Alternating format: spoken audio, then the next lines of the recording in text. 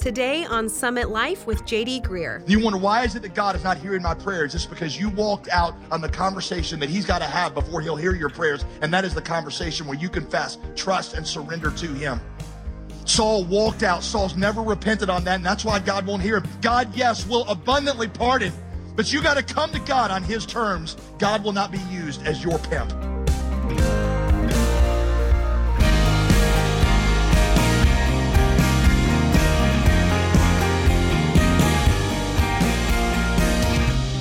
Welcome to Summit Life with pastor and author J.D. Greer.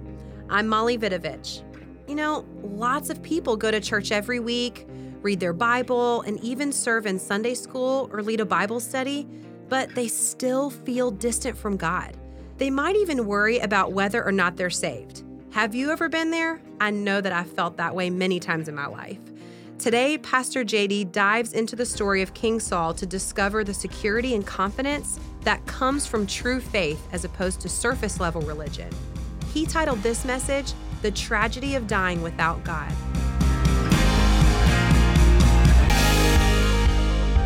Where would you be without Jesus?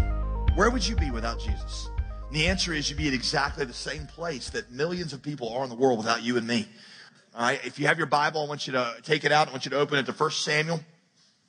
We're going to begin in chapter 28.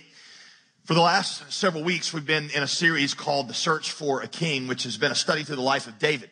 And one of the things that we're going to look at this weekend, a theme that is recurring throughout the Bible, and that is the question about whether it is possible for you to be very religiously active, to be very active in the church of God, and to not really know God at all. Now, I want you to hear exactly the way I said that. I don't mean that is it possible for you to come to church twice a year at Christmas and Easter and to be a general hypocrite throughout the year and not know God. I mean, is it very possible for you to be active in the church, like part of the ministry team, somebody who comes every week, somebody who gives sacrificially? Is it really possible to be very active in the kingdom of God, but not really to know God at all? And that question may not make a lot of sense to you until you stop and just think about it. I mean, is it possible to be married and to live with somebody for 40 years and never really know them and love them at all? Yeah. You know, does walking through a maternity ward automatically make you pregnant? No, right? I mean, walking through that doesn't mean that you have the reality of many of the people that are in there. You know, does owning a Mac computer automatically make you cool? No, right? Just annoying for a lot of you. I mean, that's kind of the, you know, it's just, it doesn't mean that reality's become you. And one of the surprising things that the Bible brings up a lot is that religious people often don't know God at all. In fact, here's what's really surprising, is that sometimes it's much harder for religious people to know God than it is for non-religious people. That's all through the Bible, and that's what you're going to see today. And I really want some of you to wake up and pay attention to this. It is very possible to be very religious and to not know God at all. And we're going to see in graphic detail today exactly what that looks like. And we're going to see the tragic end of it. And we're going to see something in the life of Saul that really ought to scare us to death. 1 Samuel 28. Now, let me tell you this. A lot of times people who aren't Christians, who don't normally come to church, feel like that what we Christians do in church is we all get together and we all, talk down to everybody else who's not in church. Well, if you're like that, if you're not a person who regularly comes to church, here's what's going to happen today. You're going to overhear a family discussion. You just walked in on an awkward family argument where I get to go through a passage of scripture that is directed not at you, but at us. And you get to hear me say something to all of us that you probably always wanted to say yourself. I get to yell at everybody in Jesus' name. You probably never said amen in church, and you'll say amen this morning as you hear me talk about some of the massive dysfunctions among other believers. So you're in for a treat today. All right. 1 Samuel chapter 28. We're going to look at the end of Saul, 1 Samuel 28, and then we're going to end the book in 1 Samuel 31. All right. 28. We're going to begin in verse 3. Now Samuel, who was the prophet of God in Israel, had died, and all of Israel had mourned for him and buried him at Ramah, which was his hometown. Now Saul had put the mediums, which mediums are people who communicate with spirits. They're the ones who write horoscopes. They're the ones who answer the 1-900 calls. Saul had taken those people and the necromancers, which is kind of a weird word, but it just means people who talk with the dead. He had put them out of the land. They all lived in a place called Hogwarts now. Saul was the one who had done that. And the point here, by the way, is that was a good thing that Saul had done. He'd rid the land of demon worship. That was a very good thing that he had done. That's how you should hear that. Verse 4, the Philistines assembled and came in and camped at Shunem. When Saul saw the army of the Philistines, he was afraid, and his heart trembled greatly. Here you see a recurring theme in Saul's own life, and that is fear. Fear is the present reality of every person who is separated from God. Fear of the future, fear of the uncertain, fear of death, fear of the unknown, fear of what everybody else thinks about you, fear of going bankrupt, fear of unexpected problems, right? When you have the presence of fear in your life, it means that God's not in the right place. 1 John 4:18 says that perfect love casts out fear. Perfect love casts out fear. When you know God, God loves you perfectly, and that drives out all fear because God doesn't know any other way to love than perfectly and completely. And so the presence of fear means the absence of God. And I'm talking to all kinds of people involved in church. I've been a pastor for 8 years. I know this, that people in the church are often dominated by fear. Fear of what's happening in the marriage, fear of what's going to happen to their children, fear of what's going to happen to them tomorrow, fear of dying, fear of what everybody else is thinking about you. And Saul is dominated by fear, and that is like smoke from a fire that is pointing you to a massive problem, a fire in your relationship with God, because the presence of fear means the absence of God. Verse 6, when Saul inquired of the Lord to what to do in this situation, the Lord did not answer him, not by dreams, not by Urim or by prophets. And you're like, wait a minute, what is Urim? Urim is the Old Testament equivalent of the magic 8 ball. All right, just to put it bluntly. Urim, what scholars tell us is that Urim and Thummim were 2 rocks. Urim and Thummim. And on both sides of both rocks, on one side was written yes, and the other side was written no. And when somebody wanted to hear from God, they would go to the priest, and the high priest would take the Urim and the Thummim, and he would throw them down. And if both sides came up yes, then that meant that God was telling you, yes, absolutely, get on it. But if both of them came up no, it meant, no, don't do this.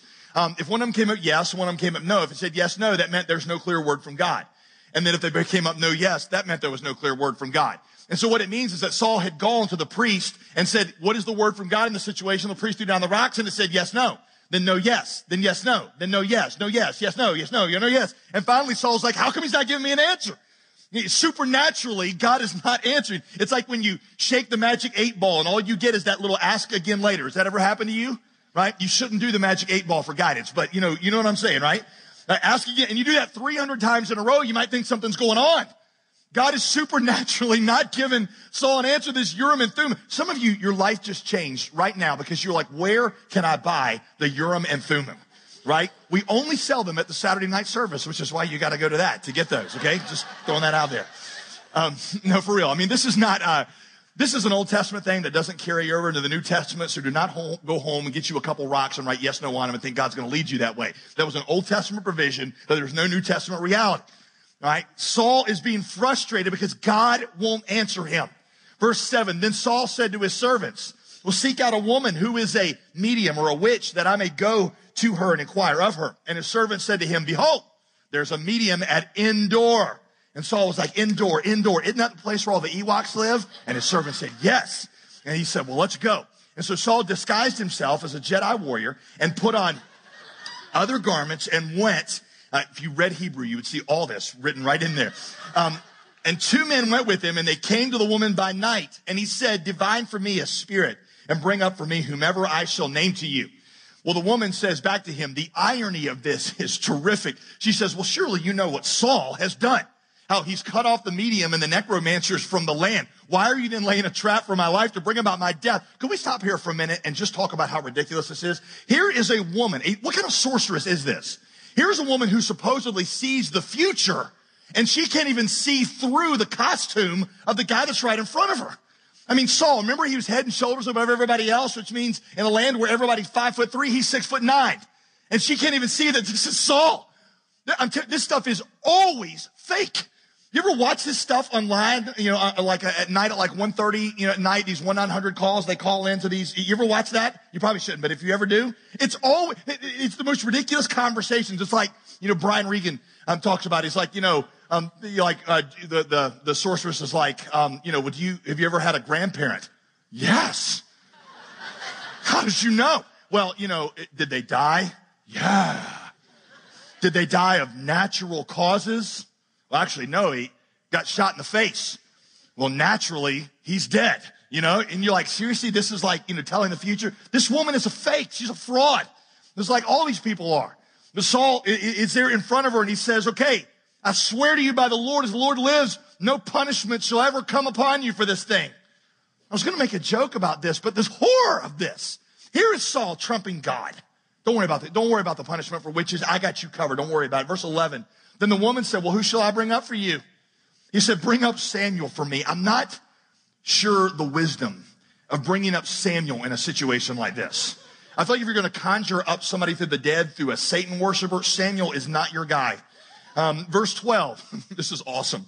When the woman saw Samuel, she cried out with a loud voice. She's like, ah!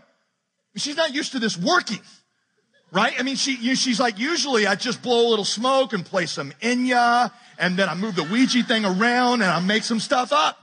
You know, she's caressing her crystal ball and she's like, oh, crystal. Ah! You know, Samuel comes out and Saul's like, what'd you see? What'd you see? And the woman said to Saul, why have you deceived me? Wait, you saw. There you go, Einstein. Now you're seeing the present clearly. Verse 13. Then the king said to her, don't be afraid. At this point, she had to be like, what are you talking about? I mean, I got the ghost of a dead prophet who was known to hack the enemies of God to pieces in front of everybody's eyes. And you're telling me not to be afraid as if I'm afraid of you at this point? You know, she's like, that's not really what I'm worried about. He's like, sure, just tell me what he says. And the woman says to Saul, I see a God coming up out of the earth. He said to her, what is his appearance? And she said, well, it's an old man. And he's wrapped in a robe. And he looks really ticked off. And Saul knew that it was Samuel. And he bowed with his face to the ground and paid homage, which has always been Saul's problem, hasn't it? Is that he pays more respect to Samuel than he does to God. This next part is great. Verse 15. Then Samuel said to Saul, why have you disturbed me, bringing me up? And Saul's like, man, look, I'm really sorry to bother you. I know you're really busy being dead and all, but I am in great distress. For the Philistines are warring against me, and God has turned away from me, and he answers me no more, not by prophets or by dreams or by the little Urim and Thummim thing. Therefore, I have summoned you to tell me what I shall do. So Samuel says, verse 16, let me get this straight, Saul. God has turned away from you. And so you're asking me for advice? God is your enemy? And rather than reconciling with God, you're looking for favors from me? Now at this point, Saul probably said, well, yeah, but I asked the Lord and he wouldn't tell me anything. And Samuel said, that's right. Because what the Lord wants to hear from you is repentance. See what he says in verse 17? You see, Saul, the Lord took the kingdom out of your hand and gave it to your neighbor David because you did not obey the voice of the Lord and you did not carry out his wrath against Amalek. Therefore, the Lord has done this thing to you this day. Saul has never really repented of what he has done with Amalek and how he's lived his life. He's just trying to go on and use God to help him get out of a jam while ignoring the fact that he is not really surrendered to God and living out God's will. There's a lot of people who wonder why God won't hear their prayers. And it's because of some area of unconfessed sin in your life. They're like, God, why won't you talk to me? And God is like, well, we were having this conversation 15 years ago. And you walked out on that conversation. You've never come back to that conversation. If you want to talk, we're going to go back to that conversation. And you wonder, why is it that God is not hearing my prayers? It's because you walked out on the conversation that he's got to have before he'll hear your prayers. And that is the conversation where you confess, trust, and surrender to him. Saul walked out. Saul's never repented on that. And that's why God won't hear him. God, yes, will abundantly pardon. But you got to come to God on his terms. God will not be used as your pimp. Verse 19, Samuel says, moreover, the Lord will give Israel also with you into the hand of the Philistines. And tomorrow you and your son shall be with me. That is the last thing you want to hear from a ghost, right? You're going to be with me in the grave. The Lord will give the army of Israel also into the hand of the Philistines. Then Saul fell at once full length on the ground, filled with fear because of the words of Samuel. There was no strength in him, for he'd eaten nothing all day and all night. Verse 25, then he arose and went his way that night. Saul, repent! Saul, what are you doing? I told you before that crisis is not always the best time to seek God. Because here you see that Saul is crying out to God, but he's not crying out to God for God. He's crying out to God to get him out of a jam. He's not coming to God on God's terms. He's trying to use God to get him out of a situation. You see, in a crisis, this is why I've told you this. In a crisis, you're usually desperate, you're usually gullible, and you'll grab a hold of anything that you think will keep you afloat. You're not necessarily trusting God. You're not necessarily surrendering to his plan. And the proof of that is that as soon as you're out of that crisis, you go back to the way you were before you got into the crisis. Hear me. I'm not saying you should not seek God in a crisis. I'm just saying you need to ask God why you're seeking him.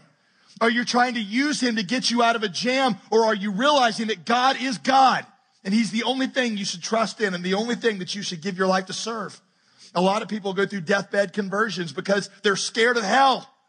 I realize that hell and judgment are compelling reasons to seek God, but you can't just use God to get you out of hell. A lot of people go through deathbed conversions, and if they ever got off their deathbed, they would go back to the way they always were, and that is not repentance. Conversion is not just fleeing from hell. Conversion is fleeing to God. Write this down. A repentance that would not change you in life won't save you in death either. A repentance that will not change you in life won't save you in death either. Are deathbed conversions real? Some of them, yeah. But a lot of them, no. Because a lot of them are made because somebody's scared of what's about to happen. And conversion to God is repenting of the fact that you've trusted in yourself all your life and you've delighted in yourself rather than God. And a repentance that wouldn't change you in life if you got off your deathbed will not save you in death either. Which is why I say crises and deathbeds are not good times to seek God. Because your mind is so muddled and desperate in that point, you might seek God for the wrong reason. Again, I'm not saying don't seek God in a crisis or in a deathbed. I'm just saying you got to ask, am I doing this because I recognize that God is God, or am I doing this because he's going to get me out of this situation? He's going to save me from hell. That's not what God takes into heaven. What God takes into heaven is people who are converted to him, people who trust in and delight in him. Now, I want to take you to 1 Samuel 31, and I want to show you how Saul's life ends, the tragic way. But as you're flipping over the 3 chapters to 1 Samuel 31, I want to point out something to you. Remember a few weeks ago, I told you that rebellion, even small areas of rebellion are like witchcraft in God's sight, and small areas of compromise are like idolatry. And I told you that many of us have trouble really believing that because we look at the areas of our life where we're not obeying God, and we're like, well, they're not that bad. I mean, yeah, God, sure, we're sleeping together, but we're adults, we're responsible, we love each other, we're committed. I mean, I don't understand what the big deal is. It's not that bad. Yeah, God, we're not tithing, but, it's not like we're robbing a bank or anything. Here you see that what God said about Saul's disobedience was not a poetic image, and it wasn't just an exaggeration. Saul's small compromises have grown into full orb dependence on the demonic. That always happens. I know you hear that and you're like, no, I've never prayed. I've never gone to it. I never called one of these 1-800. You might never pray to Satan or you might never visit a witch, but something will begin to play the role of God in your life. You see, here's how it works. Small rebellion still separates you from God. It's like the links of a chain. If you were, being towed by another car via a chain, not you personally being dragged on the ground, but your car was being, towed via a chain. How many of those links need to break before you're completely separated from that car? One, right? So one small act of rebellion removes you from the assurance and the security of walking with God. And what that does is it creates a void in your life, and into that void, something will begin to play the role of the supernatural. Something always plays the role of the supernatural in your life. Something is always ultimate. Now, you're like, well, not me, because I'm not really religious. I mean, I don't worship anything. Maybe you're not religious, but something in your life will always have a godlike quality. There's something that you turn to as your source of security, something you depend on for guidance, something you lean on for happiness and fulfillment. I've explained multiple times here that what you worship is whatever you depend on for life, for happiness, for fulfillment, for security, whatever you could not live without. If that thing is anything but God, that is idolatry of the worst kind. And it's even following Satan, because ultimately Satan is the author of all self-worship. Many of you have never gone to a witch or done a seance, but you treat money like a god, right? You won't be generous with it. You serve it. You worry about it. Some of you treat romance like a god. You'll do anything to get it. You get it. You do anything to keep it. You'll do anything to, you worry and obsess about it, and you're angry at God for not giving it to you. Some of you treat your family like a god. You're like, well, family's a good thing. Sure it is, but not when it becomes a God thing. We have people, listen, I hear this story all the time. In fact, it's happened recently, where we got some young professional in this church who, after graduating from college, feels like God is telling them to go serve him overseas. And they will go talk to their parents who raised them in church, who were very active in church, who will say to them, no, you are not going to take you, my child, and your grandchildren one day and live overseas. You will not do that. Listen to me. Those people are not Christians. I don't care how much they went to church and how much they gave and if he was chairman of the deacons. He's not a Christian because he hasn't answered the ultimate question of Christianity, and that is, who is your ultimate allegiance to? Is it to your family or is it to God? Idolatry is idolatry, whether it's idolatry of a good thing or a bad thing. Right? And he may not be a Satan worshiper per se, but he's worshiping something in the place of God, and that's idolatry. See, what you're seeing is it's not an exaggeration. Either God is God with no conditions and qualifications, or you're an idolater and in the path of Satan. Is that harsh? It's just that there's no middle ground. None. Let me show you the end of Saul. 1 Samuel 31, verse 1. Now the Philistines fought against Israel. And the men of Israel fled before the Philistines and fell slain on Mount Gilboa, just like Samuel had said. And the Philistines overtook Saul and his sons, and the Philistines struck down Jonathan and Abinadab and Malchishua, the sons of Saul. Saul watches his army fall apart. Saul watches his sons die right in front of his eyes, including Jonathan. Parents, make no mistakes.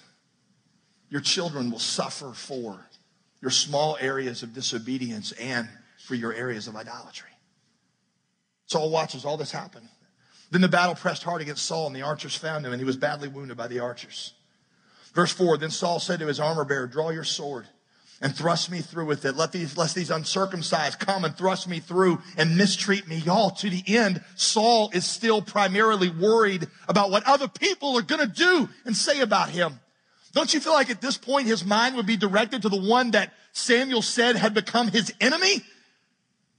But Saul, his whole life, is more obsessed with what other people are going to say and do about him than he is about God. But his armor bearer wouldn't do it because he was afraid. Therefore Saul took his own sword and fell upon it. And when his armor bearer saw that Saul was dead, he also took his sword and died with him.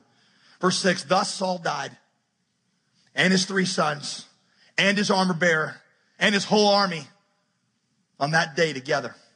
And when the men of Israel, talking about the people that lived in the cities, the civilians, when they saw what had happened, and they saw that the army had fled and that Saul and his sons were dead, they abandoned their cities and fled. And the Philistines came and lived in those cities. Do you see what just happened? Saul was supposed to drive the Philistines out of the land. Instead, what he's done is lost ground to the Philistines. And now the Philistines are living in the cities of the Israelites. The next day, verse 8, when the Philistines came to strip the slain, they found Saul and his 3 sons fallen on Mount Gilboa. So they cut off his head and stripped off his armor and sent messengers throughout the Philistines, the land of the Philistines, to carry the good news to the house of their idols and to the people. They took Saul's armor and put it in the temple of Ashtaroth, their primary deity, and they fastened his body to the walls of Beth-shan. That's how the whole book of 1 Samuel ends. It's a tragic end for the king who honored God with his lips, but followed his own desires. Thankfully, that's not how our stories have to end.